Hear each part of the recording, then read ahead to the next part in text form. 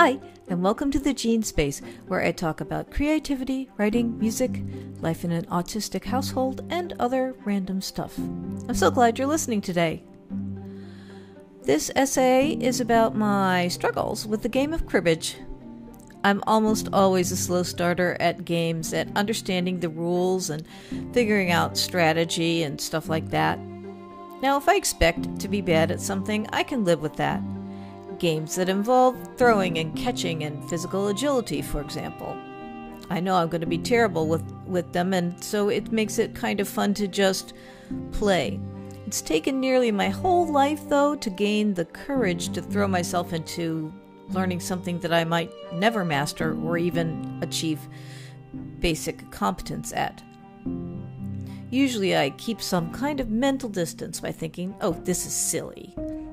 Or it's just trivial. And sure, it's not all that important, but some of the things that I've tried recently, like painting or making videos or the ukulele, have brought me some true enjoyment and enhanced my life. And this week's question is, could my cribbage saga have a happy ending? Enjoy the show.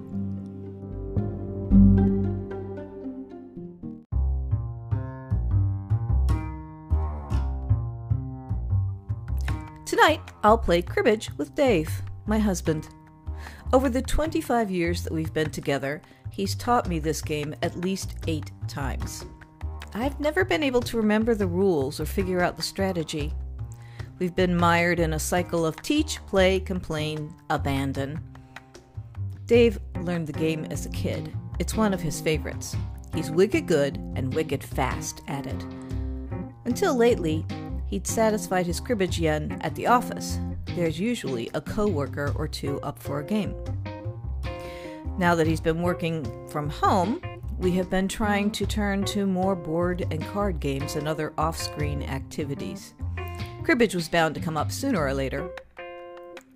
As a writer of sorts, it would seem that I'd be attuned to the rules of a game developed by a poet, specifically the Cavalier poet Sir John Suckling, who lived a short, from 1609 to 1641 or maybe 1642, but extremely colorful life. Suckling's prowess at bowls and cards was more renowned than his verse-making. Maybe I found a slightly unfair sample couplet of his, "Love is the fart of every heart." However, much of his work is still anthologized. His straightforward diction and man-about-town urbanity appeal to my inner city girl, eventually falling into disfavor with King Charles I. Sir John fled London for Paris. Shortly afterward, somewhere on the continent, he perished. When, where, and how are all uncertain. Did he commit suicide? Was he poisoned by his valet? Executed by the Spanish Inquisition? I didn't expect the Spanish Inquisition, but this is one of the theories about how Suckling's life ended. In earlier cycles, no matter how cheerfully I went into a game, my mood and energy would flag in direct proportion to how far behind my spillikins, those are the pegs in cribbage, lagged Dave's on the streets, which are the holes, around the paperclip-shaped track of the cribbage board. At some point, Dave would reference another random rule. My attention would drift, a to-do list would sneak into my thoughts. I've never toppled a game board, stormed off mid-game, or declared facts fake news, but passive aggression still puts me in the sore loser club. My attitude is situation and game dependent, and I can notice it happening and readjust most of the time. Not when it comes to cribbage, for some reason. Sore loserdom being ego-protective, I have plenty of company in the clubhouse, both from home and abroad. Dave can cheerfully lose an occasional Scrabble, Monopoly, Hearts, or cribbage match. With candlepin bowling or chess, doing poorly can make him furious. Of the three of us, Sonny, our son, seems to spend the least amount of time in the clubhouse. Maybe that's because we put him in youth soccer for a couple of years? He didn't take to the sport, but he seems to have internalized the good game / high fives at the end of play. On the other hand, I spent my childhood with my nose in a book, and the closest I came to a team sport was high school marching band. There are many games I enjoy because I know that I'll never be good at them in a million years.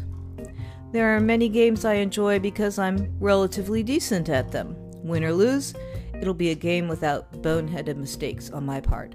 I can live with that. As Suckling notes, a quiet mediocrity is still to be preferred before a troubled superfluity. Then there are the games I feel I should be good at, and if I fail at those games, it's because I'm stupid, which was always one of the cardinal sins in my house growing up.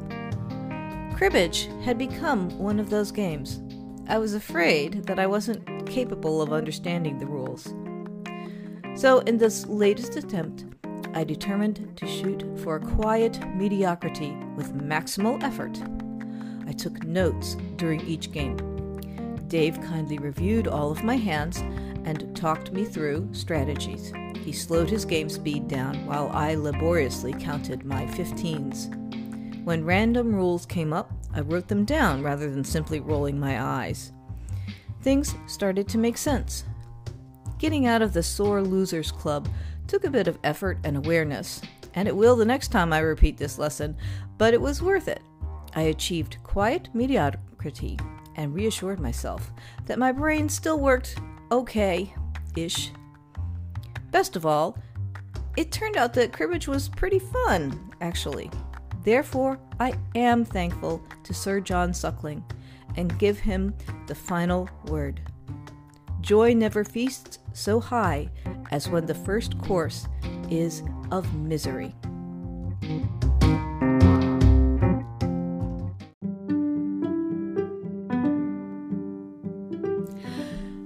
Thanks so much for spending a bit of your day here. I've seemed a little overly dismissive, perhaps, about Sir John Suckling and his achievements. It may be envy speaking. He crammed a lot of incident and accomplishment into his 33 years of life. It was fun to revisit his story. This morning, I looked up one of his portraits from the National Gallery in England.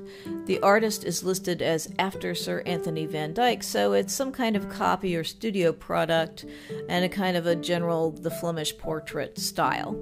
Sir John is wearing a red coat, and he has shoulder-length, wavy hair of a blondish, reddish, brownish color. Might be a wig, I suppose, along with kind of wispy bangs. And the hair, color, and style is almost like looking at myself in a mirror, and if I were able to grow a mustache and a goatee, we'd resemble each other quite closely. We have similarly shaped eyebrows, and even a similar deer-in-the-headlights expression at having our picture taken. He looks as if he could be one of my uncles or cousins. In fact, he looks a lot more like me than my actual uncles or cousins do. So in his honor, maybe I'll try to add a bit of daring do and game playing into my existence for, say, through the weekend. There's a link to my original WordPress blog in the description box if you'd like to read it. Also, if you're inclined to support this show, that would be much appreciated. Every little bit helps. There's a donations button on my homepage. Until next time, be well.